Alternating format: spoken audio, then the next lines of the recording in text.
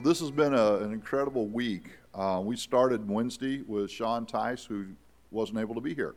Um, we saw a video from Sean, and we have some of his materials, and I spoke. I'm sorry. But Sean will be here tonight at our dinner. You'll get to meet him. God is my dad, ministry to children with no dads in the home, and to single moms. And it's a real difficult time for those families, and some of you understand that because you've grown up that way. Thursday night, Ward Hodges came, and he laid out the case for ministering in Israel. You know, the Great Commission says we're to go to Jerusalem, Samaria, Judea, and the uttermost parts of the earth. We so often focus on the uttermost parts of the earth, and we don't have much going on in Jerusalem and Judea and Samaria. And Ward has the unique opportunity because of doing some humanitarian work in Galilee, in the northern Galilee, Golan Heights. He has been able to work with security teams and with the Israeli Defense Force. And they have given him the go-ahead to share why he does what he does humanitarianly because of the Messiah. And God is doing some incredible things in Israel. And then Friday night, Lacey Toller gave a great presentation and on human trafficking, the slavery movement in this world, both internationally and domestically, sex slavery, labor slavery. There's more slaves today than ever before. And this morning, her husband Daniel is going to come, and he's going to speak to us. I hope will be shorter than Lacey. Lacey tried to put a 3-hour presentation into an hour, and she did pretty good. She only went about 10 minutes longer than what was scheduled, so that was a blessing. But listen, they're going to be here this morning, and I tell you what, they're going to be a blessing. And a little bit later at the end of the service, we're going to hand out Faith Promise cards. Gretchen's come with a new name for them. Faith Promise Action Pact, where we're going to make a pact, not with the devil, but with God, on how to give toward missions. Something a little fresher. Maybe that will inspire you to participate. We want everyone to participate so that we can make a difference in the world. And so you'll see about that this morning. 2013, I met Daniel and Lacey, and they have a heritage very, very similar to us. Lacey's father started and pastored a church and has pastored a church in Antioch, Tennessee, Christian school. They went to Tennessee Temple, independent fundamental church, and then they've done mission work in Thailand. And they will tell some of their story. I don't want to take that away. Those of you who are here Friday know their story. But they are doing a tremendous ministry. You know, Jesus talked about us going into the highways and hedges and to go to the least of these, and sometimes we forget those. And Daniel and Lacey are trying to reach the least of these. Daniel, why don't you come up and share with us what God has laid on your heart. Thank you. Pastor Dale, appreciate it. Well, like Pastor Dale already said, you're going to get me today, and like he said earlier, I apologize. Lacey is our professional speaker for the family. She's really, really good. I'm really, really not. So that's your warning beforehand. Like Pastor Dale said, our family, we have 6 of us, and then Lacey and I, so 8 of us. We answered the call much like a missions conference like this. Came down to the front and said, Lord, I want to go. I want to go. I want to go. But I sat for 8 or 10 years, year after year after year, coming down here saying, Lord, I want to go. I see some no hair and some gray hair.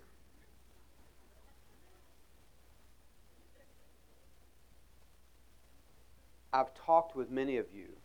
My wife and I have helped mobilize churches of your age. And many of them said, I was in the pew, I came to the altar, many, many times I said, I want to go.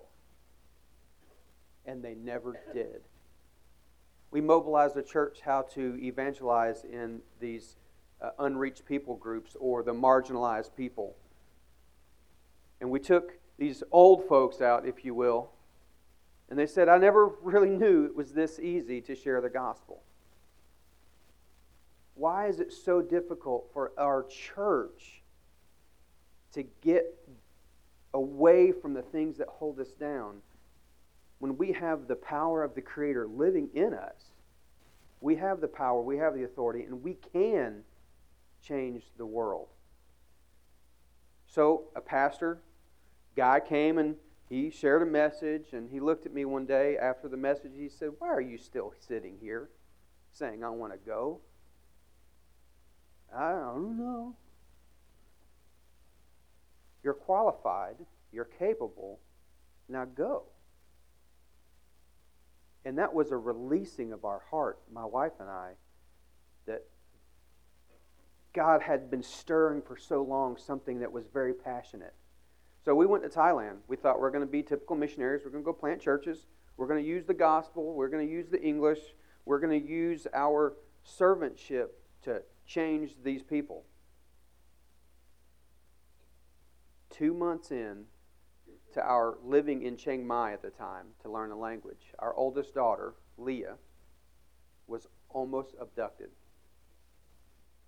We reported it to the police. The police came back to us 3 days later and said, thank you for sharing about this, what happened to your daughter. We actually found there were 19 kids, expat kids, white and black kids from Thailand who were kidnapped and sold into sex slavery. They found half of them. They know the other half were sent to Singapore, Malaysia, Australia, South Africa.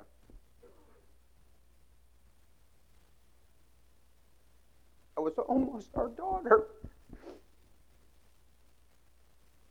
9 years old, blonde hair, blue eyes. So our family, many people said you should just come home. We said, why? Why? Satan tried to do something to our family to distract us from what God had called us to do. So we determined we're going to learn, we're going to study, we're going to find out what this thing really is. So we finished our language. We learned how to speak, let me rephrase that. My wife learned how to speak Thai. I learned how to listen to Thai. If you understand learning languages, women have the ability to learn languages, men, we don't.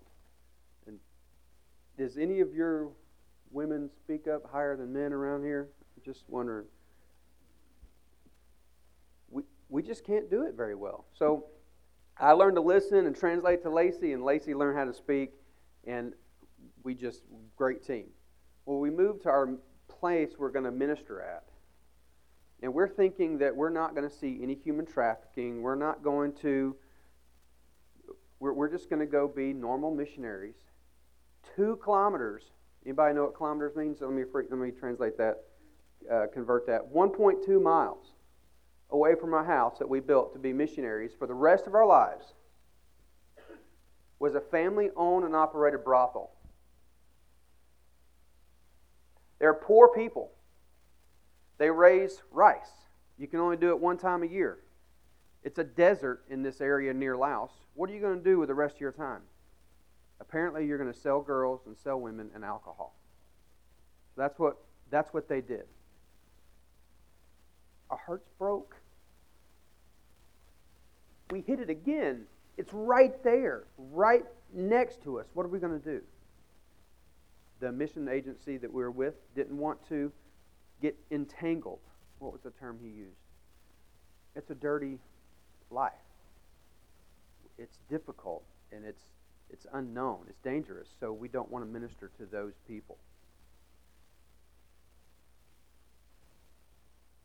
I came down here to this altar and said, I want to go. And then God took us to a place where He wanted us to go. At that point, God stirred something so deep in our heart that we knew at that point, no matter what we did, no matter the cost, no matter the danger, let me caveat this. I need to say this. When you come down as a man, husband and wife, and you say, Lord, I want to go, you have children,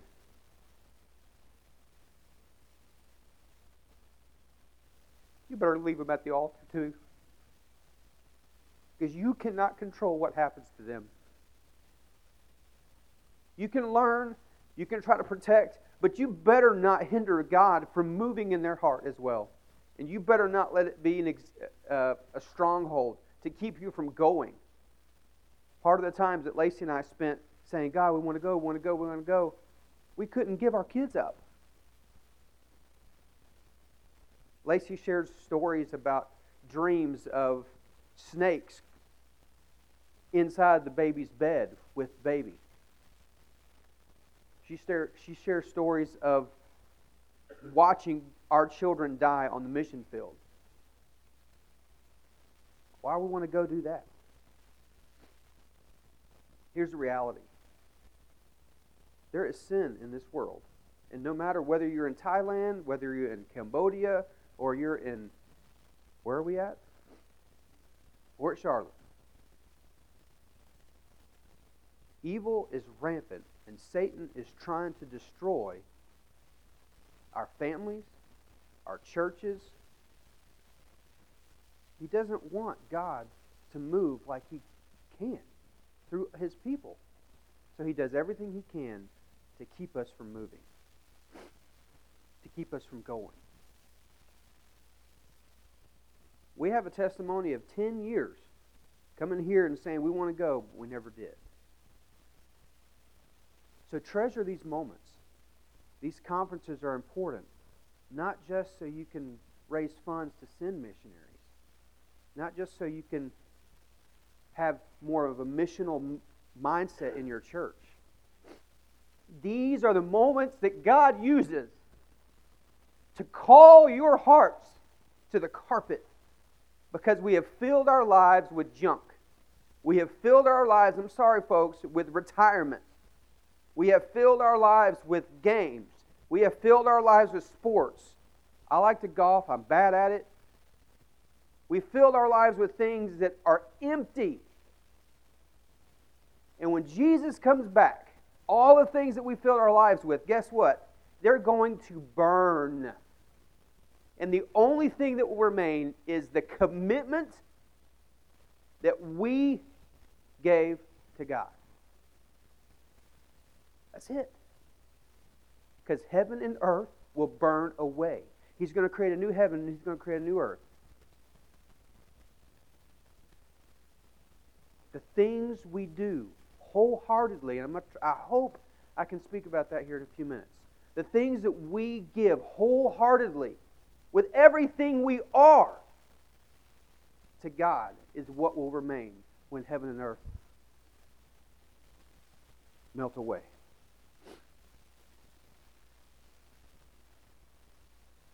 All we need is love. Who sang that? The Beatles. 1967. John Lennon and Paul McCartney wrote those words. All we need is love.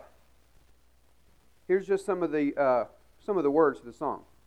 Love, love, love. Maybe I'll just read it. Nothing you can do that can be done. Nothing you can sing that can't be sung. Nothing you can say, but you can learn how to play the game. It's easy. Nothing can make you that can't be made. Weird, right? No one you can save that can't be saved. Nothing you can do, but you can learn how to be you in time. It's easy. All you need is love. All you need is love. Now these words were paramount in shaping our culture, shaping our society. During this time, the 60s and 70s, a lot of you,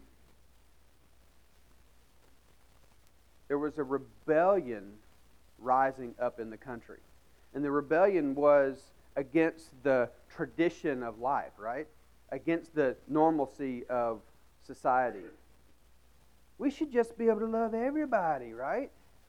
I don't care if you're gay or lesbian or whatever. Every religion is okay. Y'all remember those days? Every religion's fine. Whatever's good for you is fine for me. Speed up 15 years, and we've got Nirvana, who is same kind of guy. And I mean, Nirvana, that's a band. Some of you don't know. That's the name of a band. Seeking enlightenment at whatever cost. So drugs, sex, alcohol, that's our society. That's our culture.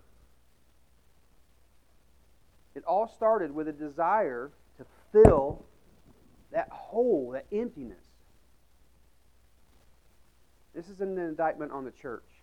Not this church, not today's church, but the church in general. We have allowed Satan to manipulate our society, to discredit the church, and to disempower the church. So, all we need is love. I think actually God would agree with that. Our Bible explains that God is love. So, in some sense, the truth is there. Yet, Satan took the truth, and what did he do? He twisted it. So he can control a people, to put them on distracted paths of rights or freedom or independence or whatever the purpose was. And so now we have the church today. We have society today. If you got to listen to Lacey share on Friday, we have an estimated 20-something to 42 million, 47, some say 62 million human slaves.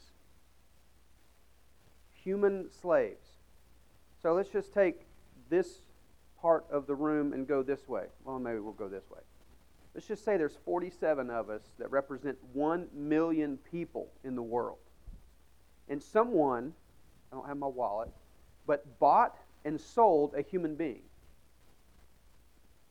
for labor, for sex. The average age of entry into the sex industry in the States is 12 to 13. Internationally, it's 9.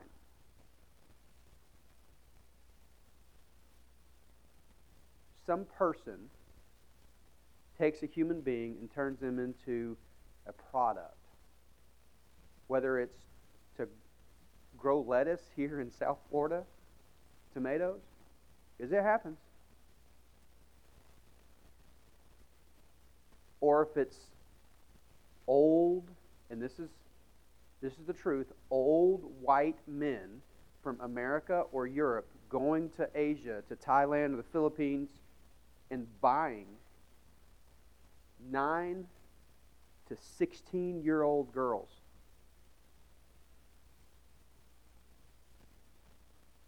For their personal pleasure. The girls and the women that we help restore them from this trauma, it is unimaginable. It's unimaginable. God's allowed us to open up the first safe home for minor teenage girls in the state of Tennessee. We care for girls 12 to 17.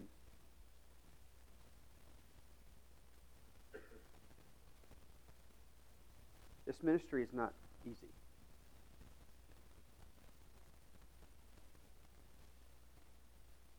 And I'm sure some of you are wondering, there are pastors, men of the church, deacons, who go to the street and by these girls.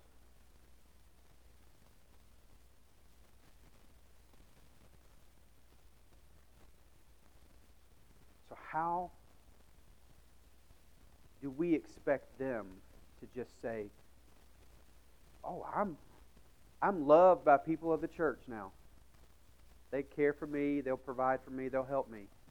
When it was the church, in their eyes, who abused them. I want you to understand that context just a little bit. I also want you to understand the context that the man or the woman who does the abusing, because women do it as well, they are enslaved. One of the things we've learned through what we do is enslaved people enslave others. It's just like wounded people wound others, or hurt people hurt people. People who are enslaved to sin and to self, they take that anger, that aggression, the desire for love that I talked about earlier, that thing that everybody wants, that everybody needs. The trafficker or the abuser or the buyer, he wants the same thing.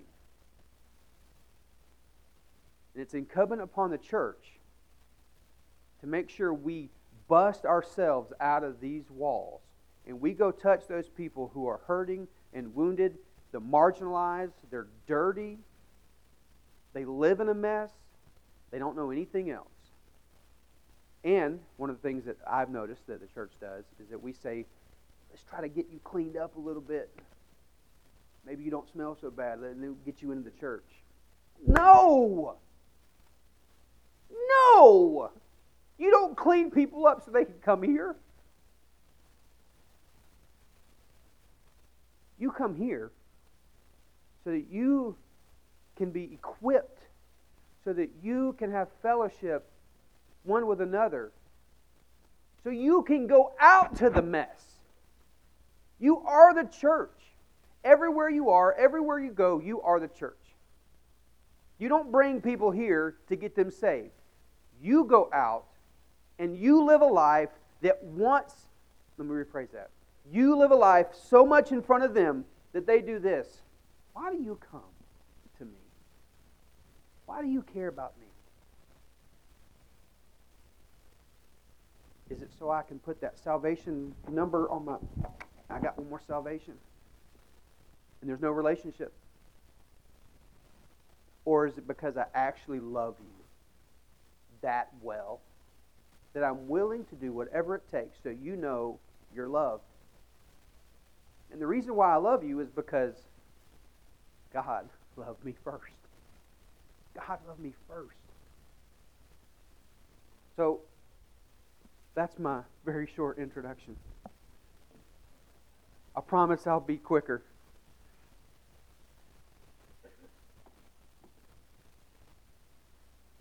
If you have your Bible, please open up to Matthew 22, verses 34 through 40. If you have your electronic Bible, please open it as well. Turn your ringer down so you don't distract anybody. Lord, we're here before you today because we need you, Lord. Because we want you, Lord. Lord, we need to be renewed. Lord, we need to remember the joy of our salvation. We need to remember those days where we were on fire and nothing would stop us from being the gospel and preaching if asked.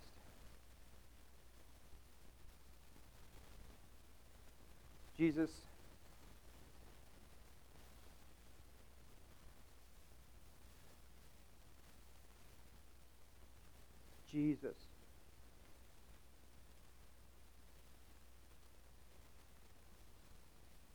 your scripture says that you are interceding for us. So as I pray to the Father, you are praying to the Father as well, that our ears would be opened, our eyes would see, and you would empower our hands and feet and mouth to be Jesus. To be Jesus everywhere we go. Everyone we talk with. No matter what we're doing. Whether we're enjoying the day with our sands in the beach, with our feet in the sand of the beach, or we're intentionally trying to talk to somebody about the gospel. We need you, Lord. We need you. Matthew 22. I really want to try to help us understand the context here. So I'm going to try to go really fast, so I need you to follow along with me. Our scriptures in Matthew 22, we're going to start in 19. We're not going to read, we're just going to start in 19. So here's the background, here's a context to where we're coming. Jesus knows that his crucifixion's coming. And we're coming really close to the time of the Passover. So Jesus is going from town to town to town, and he's preaching and teaching and performing miracles. He's also, at the same time, putting a big wedge. I actually need to read this because I wrote this, and I want to make sure that I don't miss it. Jesus is driving a wedge, a very deep wedge, between those who love God and those who love the system of religion, the system of wealth, the system of power. That would be the Sadducees, the Pharisees, the teachers and preachers of the day. Jesus is very intentional about driving a wedge between what we think religion is supposed to be and what he actually says is a real relationship. This is important to understand. So, he talks about marriage and divorce very harshly, very aggressive. He blesses the children. Let the children come unto me. You need to understand the Jewish culture. It's a lot of our cultures, actually. Women and children are of no value. Of no value. They don't matter in the Jewish society. Just indulge me for a few moments. Women, raise your hand, stand up, whatever. If you can, raise your hand or stand up, however you want to. Men, look around. The culture that we're talking about, they are nothing. They're good for cooking and cleaning and raising kids, right? Oh, I mean, is that our society or is that theirs? See how Satan does it? That's just a small little note there. He counsels the young rich ruler. And the guy gives up. Jesus says, sell everything and follow me. Give it all to the poor. Oh, I can't do that. What am I going to do then? I have got everything that I need or want. The Scripture says he walks away sorrowful, empty. Jesus shares about with God all things are possible. You got the parable of the workers in the vineyard. They're complaining.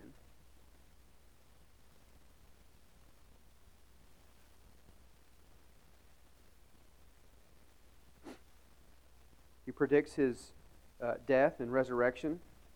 Just a real small thing there in the middle part of chapter 20. No one really picks up on it. He talks about the greatness in serving. Greatness in serving. Again, our society has the wrong concept that this is greatness. I tell you, I hate being up here. I hate this. Because it puts a false expectation on one, who I am and who I am not. You can ask my wife, you can ask others. I am best when I am hidden among people that no one goes to. My favorite time of the week, other than being with my family, is Monday and Wednesday night up in Nashville when we knock on the door and I look eye to eye with prostitutes and pimps, sex abusers. That's my favorite time of the week. That's where I really shine. You know why? Because if I look at their soul through God's eyes, it's like looking in a mirror. Because either I was that, or I'm one decision away from being that. I love those people. Those people. I hate even using that term. They're not those people. They're a creation of God who deserves to be loved and who deserves to be told the truth about who they are and the truth about the gospel and the truth that Jesus laid it all out for them. And He just uses me as a messenger. I'm a piece of paper with something written on it that says, Jesus loves you. Please follow me. I hope I can show you the way.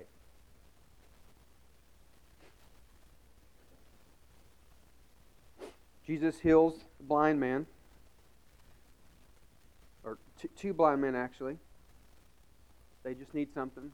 They're there to find Jesus. He's like, what do you want from me? He probably didn't say it that way. It's a little sarcastic, sorry. He's probably a little more sympathetic. We just want our eyes to be opened. If you really read it here in the context, I'm not certain that they were talking about their physical eyes. I am almost convinced that they are talking about their spiritual eyes. They need to be awakened. And what does Jesus do? He gives them both physical and spiritual sight. That's awesome. Then we have a huge, huge shift here in chapter 21. Jesus is coming into town on a donkey and a colt. You have people,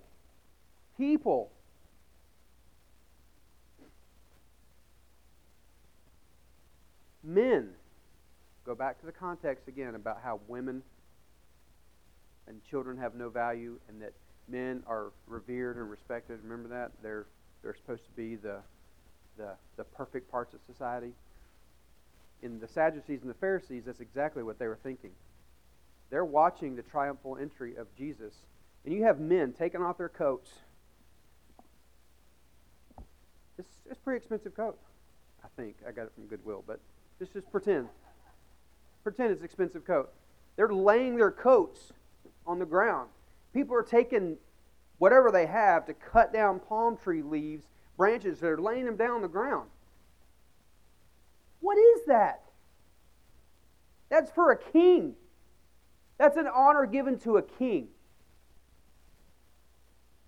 And you have the common people doing this to Jesus. Some redneck guy from Nazareth who's a carpenter. He doesn't have any education. Who is this guy? Who is that? Do you understand what I'm talking about? About Jesus driving a wedge between the system of religion and the people that Jesus came to save. You see that?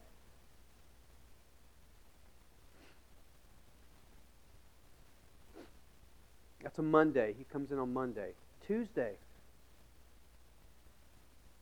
Jesus goes to the temple. Okay, you have to understand the context here. You have to understand the context. If He is the Messiah, this is the man who's going to redeem Israel from Rome, from captivity, from enslavement to Rome. He's going to come in and He is going to storm the castle, right? That's what the Sadducees and Pharisees were looking for. That's what they're looking for. But Jesus comes in, just indulge me again. Jesus comes into this building. He rips down these flags. He knocks over these chairs. He dumps out the offering plate. Because that became the focus. Rather than the focus being, yes, I blessed you to be a center point of my glory. so you could share my glory to the world, not so you can hoard it for yourself. So Jesus comes in and he ransacks the temple. He knocks everything over. He kicks everybody out. You don't belong here. You have abused my temple, the holy temple. That's exactly what he's saying. So, we've got counterculture here. Jesus is supposed to be the Messiah. He's going to deliver everybody from Rome's power, right? So then you get the Sadducees and Pharisees. Oh man, they're ticked. They are so angry with Jesus.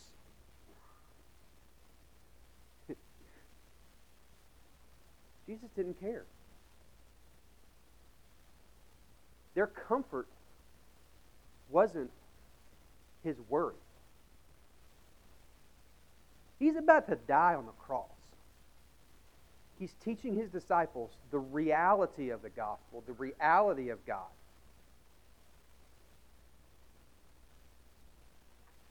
This wasn't the point in my study, but I really wanted to share this.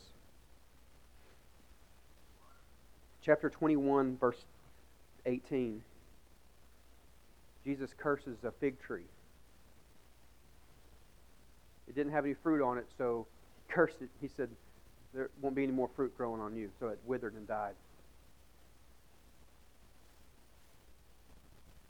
The disciples were amazed.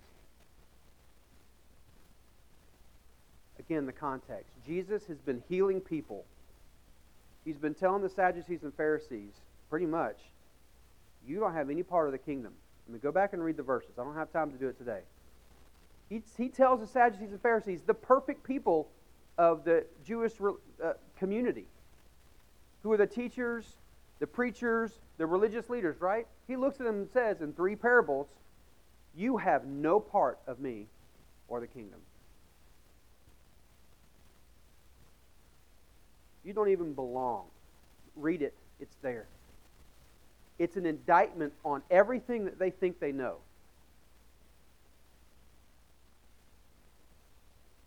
On that Wednesday, Jesus is coming back from Bethany. He was with Martha and Mary. Lazarus, he raised him up from the dead, right? So he's having dinner with them, hanging out, sleeping, resting. On his way back in, that's when he curses the fig tree. The disciples saw it. They were amazed. They marveled, some versions say. Whoa! So not only does he have words of life, he can perform miracles on humans, make a guy who's blind see, help a guy that has been lame since birth walk. He's coming in to be this, what some people thought was to be this dynamic leader. He's going to raise up a rebellion out of all of us, and we're going to storm the castle. And Jesus takes the time to tell his disciples, you think that's cool? I'm paraphrasing. You think that's cool? Guess what? You're going to do the same thing and more.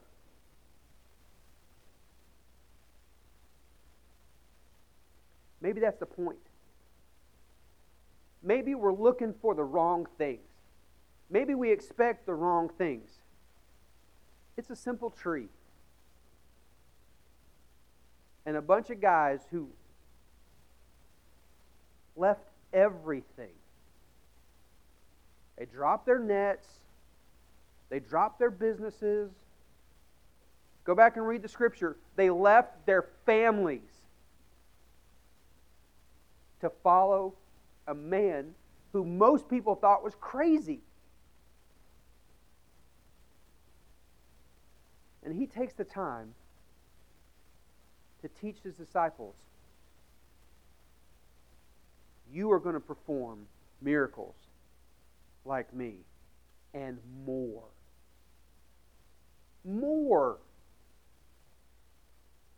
Why are we sitting around amazed at what God's doing or what Jesus is doing in the Muslim community, rescuing people out of human trafficking, reuniting black people with white people in America? Why are we amazed that it's happening? That's the point of the gospel.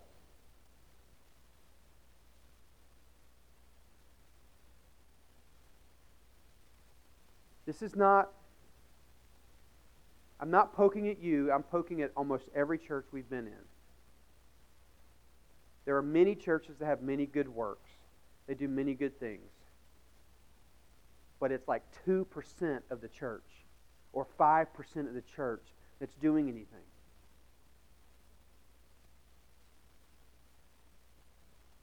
The rest of us sit around going, whoa, man, that's cool. You have the same Jesus living in you. You have the same relationship with Jesus that I do. Just because we're missionaries to Thailand, Philippines, or whatever, doesn't mean a hill of beans.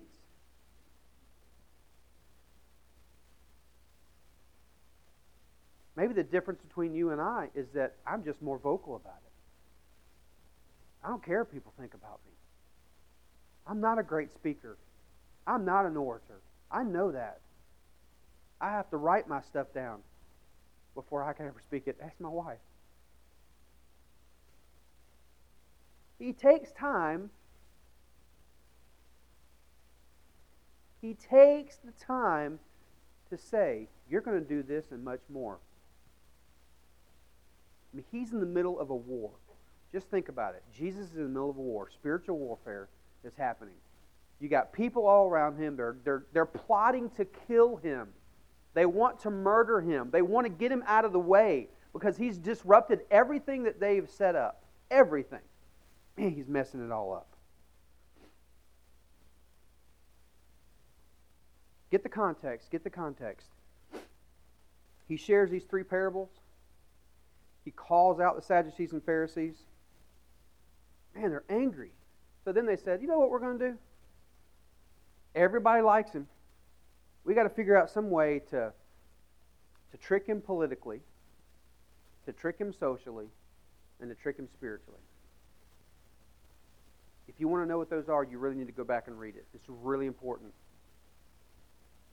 They tried to get Rome on him to come take him because Rome took away their authority to be able to kill their prisoners, their spiritual prisoners, I guess. So the last question is this. In Mark 12 also talks about this part of Scripture.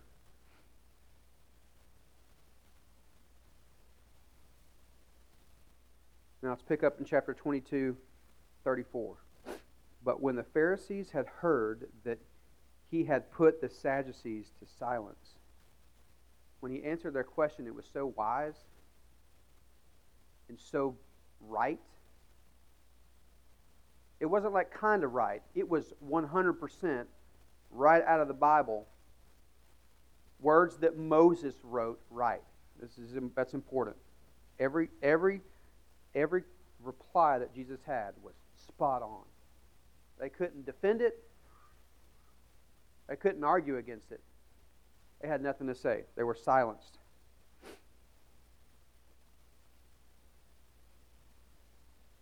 So the Pharisees, they gathered together. Then one of them, which was a lawyer, this is really important. He was the guy that wrote the Bible. Like he copied the Scripture. He was a scribe. Word for word. And if you understand how they wrote word, if they wrote the word God or Yahweh, they would throw that pen away and never use it again. This is a guy that had that much reverence, that much respect, that much awe about the Word of God. This guy asked Jesus a question.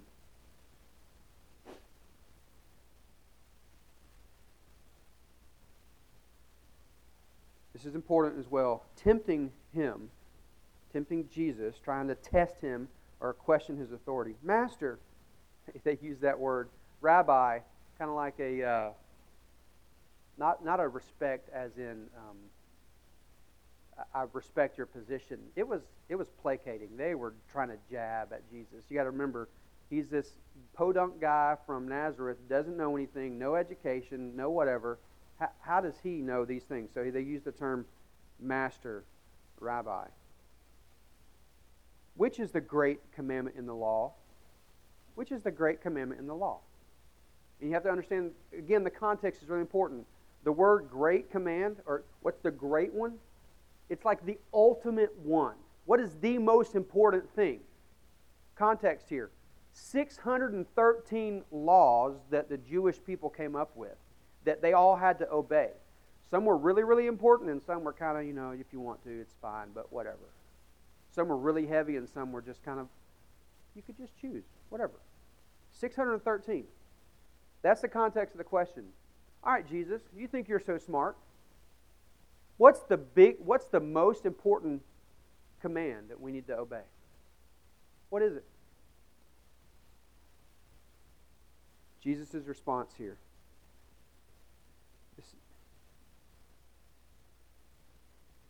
This is the response. Thou shalt love the Lord your God with all thy heart, with all thy soul, with all thy mind. This is the first and great commandment. Verse 39. And the second one's like it. He didn't even ask about a second one. He said, what's the one? Picture the Ten Commandments for a minute for me, okay? On one side, we have the ones that revere God. The other side, we have ones that revere humans, mankind. Think about it. Love your neighbor as thyself. What? Go back in Mark 12. The scribe says, whoa. You're not just kind of right. You're 100% right. There's no other question. There's no other answer to that question. None.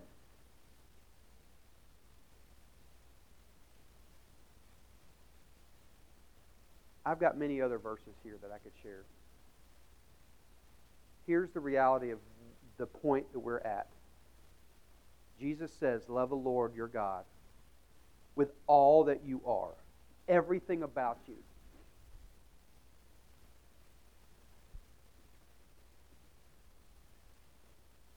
With your heart, with your soul, with your mind. These are pretty imperative words. It's like your whole being. Your whole being. Everything that you are. Your emotions, your intellect, your strength to be able to do something. There's businessmen in the room, right? They're businessmen or former businessmen, you kind of retired. In order to build a business, it takes everything, right? It takes a lot of sacrifice, takes a lot of passion, takes a lot of devotion, right? Okay. That's kind of what he's talking about here.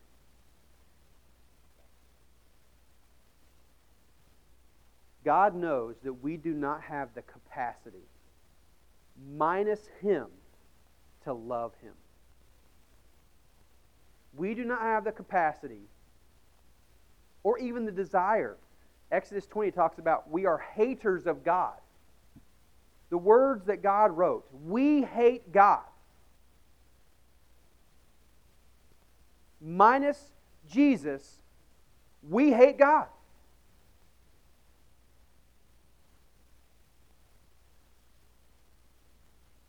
And we forget that that's our foundation.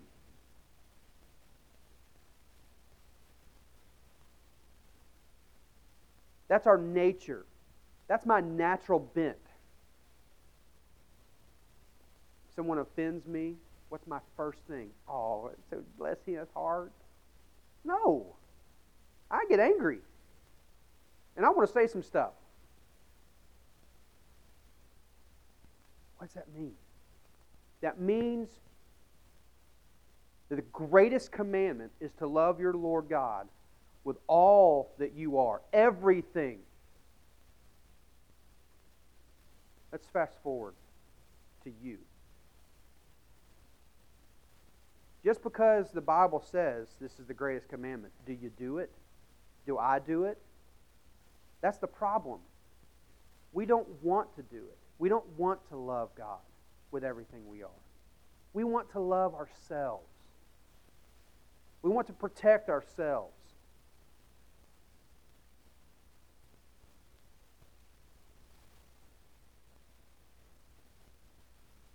Remember that wedge that I was talking about? That Jesus was driving? We recently moved into a house, and we have a big fireplace, which is good because our heating and air doesn't actually work all the time. And so it puts out a lot of heat. Well, I have to go cut wood. And I'm a little guy, and I don't have a big machine to do it, so I have to do it with these arms. I feel like Paul Bunyan out there, getting nothing done, really. So I, thinking I'm a really smart person, I'm going to figure out how to do this better. How do you chop wood better? I don't know. So this is what I do. I go to Lowe's, and I get this big metal thing that's like this. It's called the Grenade. I spent $2 extra because it's called the Grenade. It's important. Because I take that grenade, I stick it in a piece of wood, and then I get a sledgehammer. And I take that sledgehammer, and I... It's a wedge. It takes this wood that I am not going to be able to cut, to split, and it drives it apart.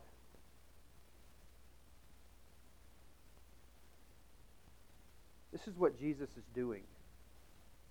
And it's subtle, and it's sweet, and it's loving.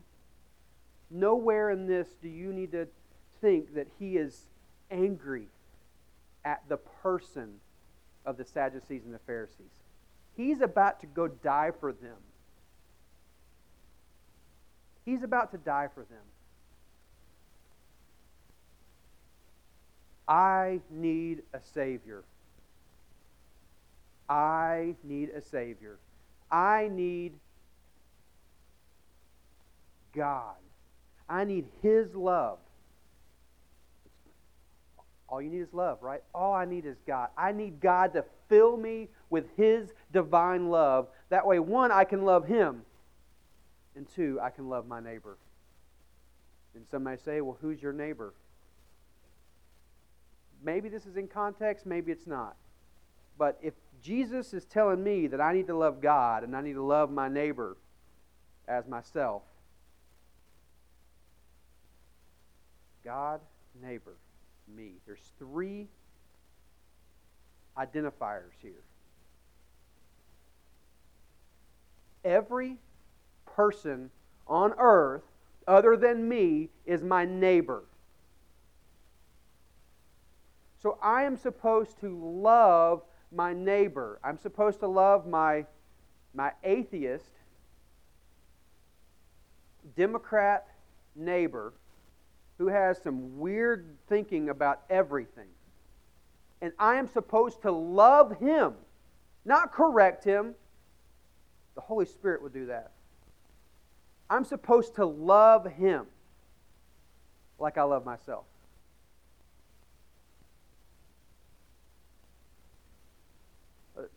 Drive a little deeper. I'm supposed to go to Thailand, and I'm supposed to walk down a street where 27,000 women, men, boys, and girls are sold for human pleasure. And that's not just the people that's just the people who are sold for sex. That doesn't include the 100,000 or so people surrounded there to support that system of sale. I want to paint a picture for a second. Walking street, Pattaya, Thailand. There's some military guys in here. You probably know what I'm talking about. Walk down the street, it's half a mile long. 27,000. 27,000. That's like a small city. People being sold. And then there is police. Police helping to protect everything. The sale of alcohol, the sale of children, the sale of women. If you get out of line, yeah, you're going to go to immigration jail, but you pay a fine really cheap and you get out. Motorcycle after motorcycle after motorcycle after motorcycle lined up in the alleys. They're taxis. So a dude comes in, and there are no names, by the way. I had a name tag on them. They're no numbers. Number 3. I want number 3. They get on a motorcycle, they go to the motel. Food vendors. There's many times that we're sitting there, we're just ministering to the girls. Our team's doing outreach. And you'll watch girls come out. They will put like a robe on or something, come out in the street in their big heels with very little anything on underneath. And they'll come out and they'll buy stir-fried rice and a water. And they'll go back in. And your heart just breaks. Let me just be the person selling the rice. Let me do something different. Let me be the one to say, you know what? You don't have to do that. You don't have to go back in there. There have been many times we have bought girls' nights so they wouldn't have to go back in. There's been many times our ministry has bought girls, 14, from a dad who was trying to dowry his daughter in marriage. It's not right. But I'm supposed to love that girl. I'm also supposed to love the person who owns the brothel. I'm supposed to love the guy in Madison, Tennessee. When I knock on the door, on this door, and if you understand what we do on a daily basis, the guy comes out this door because he doesn't want us to interrupt his girl. He needs to protect his investment. He doesn't need us to interrupt anything that she's doing in that room. He needs to control the situation. I know he's a pimp. He's a trafficker. True story. I'm 5'8", 200 pounds at best. My wife says 208, but I'm saying 200. That's my even number. I can't even get my hand up high enough. Black guy. Big dude. About 350 pounds. Dreads. I know he's got a gun. I got our team over here doing ministry, serving food to one of the girls. I knocked on the door where his girl was. By the way, her name's Paula. Someone we've been trying to minister to for the last 3 years. He walks out. I haven't seen him but one time a year ago. He's like, "Can I help you?" I'm like, "Yeah." "Would you like some food?" "Sure." "What is it?" I don't remember what we had. Barbecue or something. By the way, Pastor makes a mean barbecue.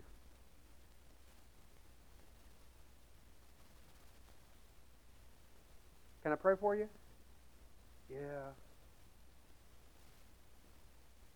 "My mom's sick." "Your mom's sick?" "Yeah, she's got cancer." "What are you doing here?" Some canned story. All of a sudden, the Spirit of God says, "Confront him." I'm like, "Oh, Lord, no. No. No, confront him." So I wave our team off because I don't want, if I'm going to be in danger, I don't want anybody else to be in line of fire. I look up at Goliath and say, "I know what you're doing here.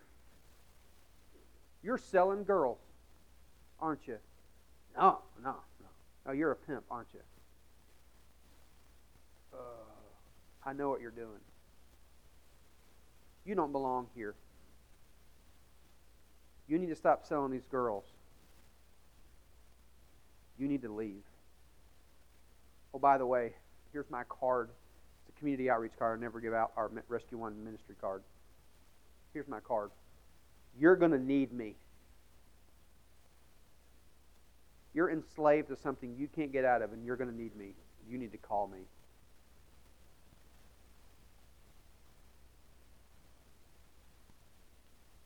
That guy deserves justice. He needs to be punished to the hilt. But so do I. Or so did I. So here's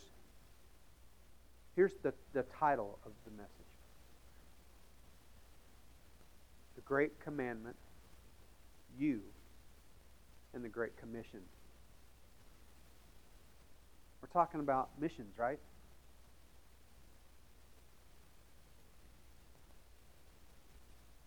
The Great Commandment of God drives. Let me say it a different way. The Great Commandment, obedience drives the Great Commission fulfillment. You're never going to fulfill the Great Commission until you're willing to get your knees down in the mud with people. Until they actually see Jesus, not just hear words coming out your mouth. My mouth. When they actually see a Jesus who doesn't think himself more highly than you, and you're willing to sacrifice everything that Jesus has given you, everything that Jesus has given you.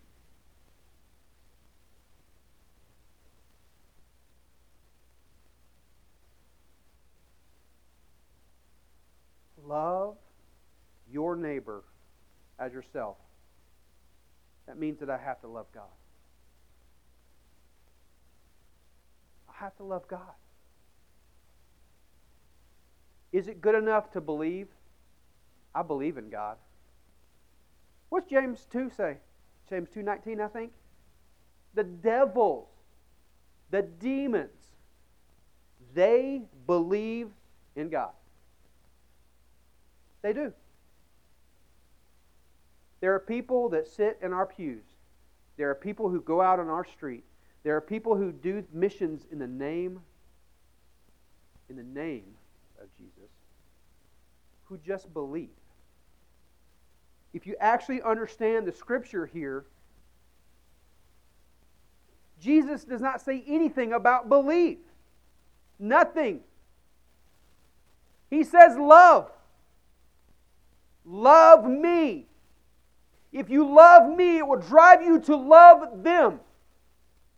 Always.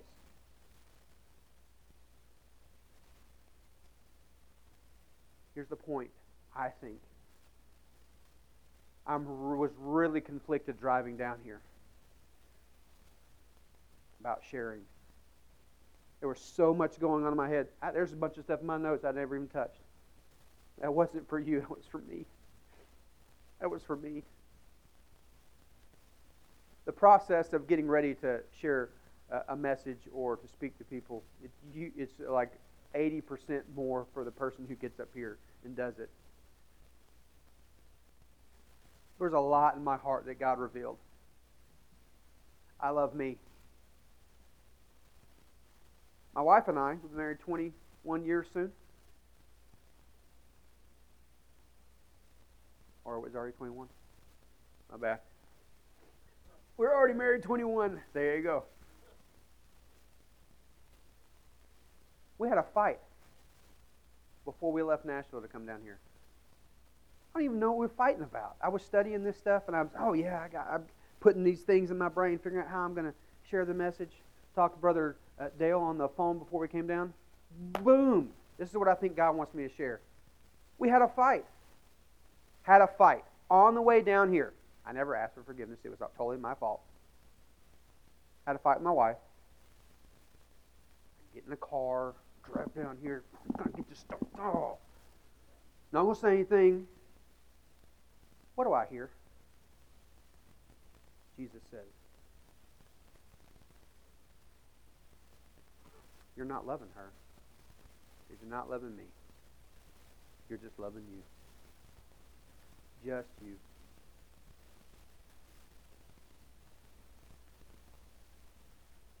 I'm just going to touch on this, and I don't know if the Lord can me say this or not, but it was for me.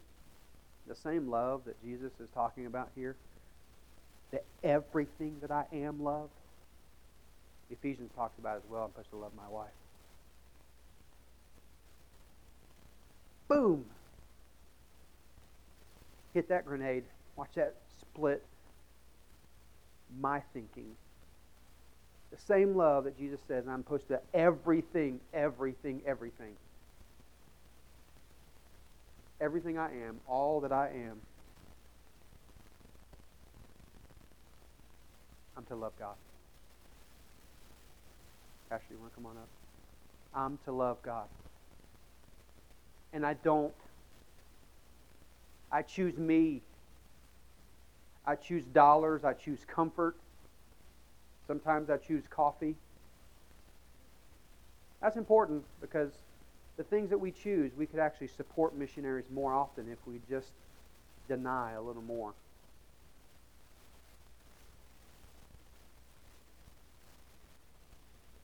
So on the way down here, I had to say, honey, I chose me and not Jesus and not you. Please forgive me. And there are times when our missionaries, our teams, whether Thailand, the Philippines, or Nashville, we have to look at people and say, I don't want you to come out here just so you can enjoy this time. You got to lay everything down. You have to love. You can't love your neighbor. Just think about it. If we actually loved our neighbor like we love God, or like He loves us, we wouldn't need laws. I would not need a law to say, don't steal from me, don't kill from me, don't commit adultery. Because if I was actually loving God, like the Scripture's talking about here, then I would love my neighbor like God loves me. And laid Himself down for me. He died the worst death imaginable for me. Just because He loves purely. He loves wholly. He loves unconditionally. And all He wants for mankind is for us to love Him the way He loves us.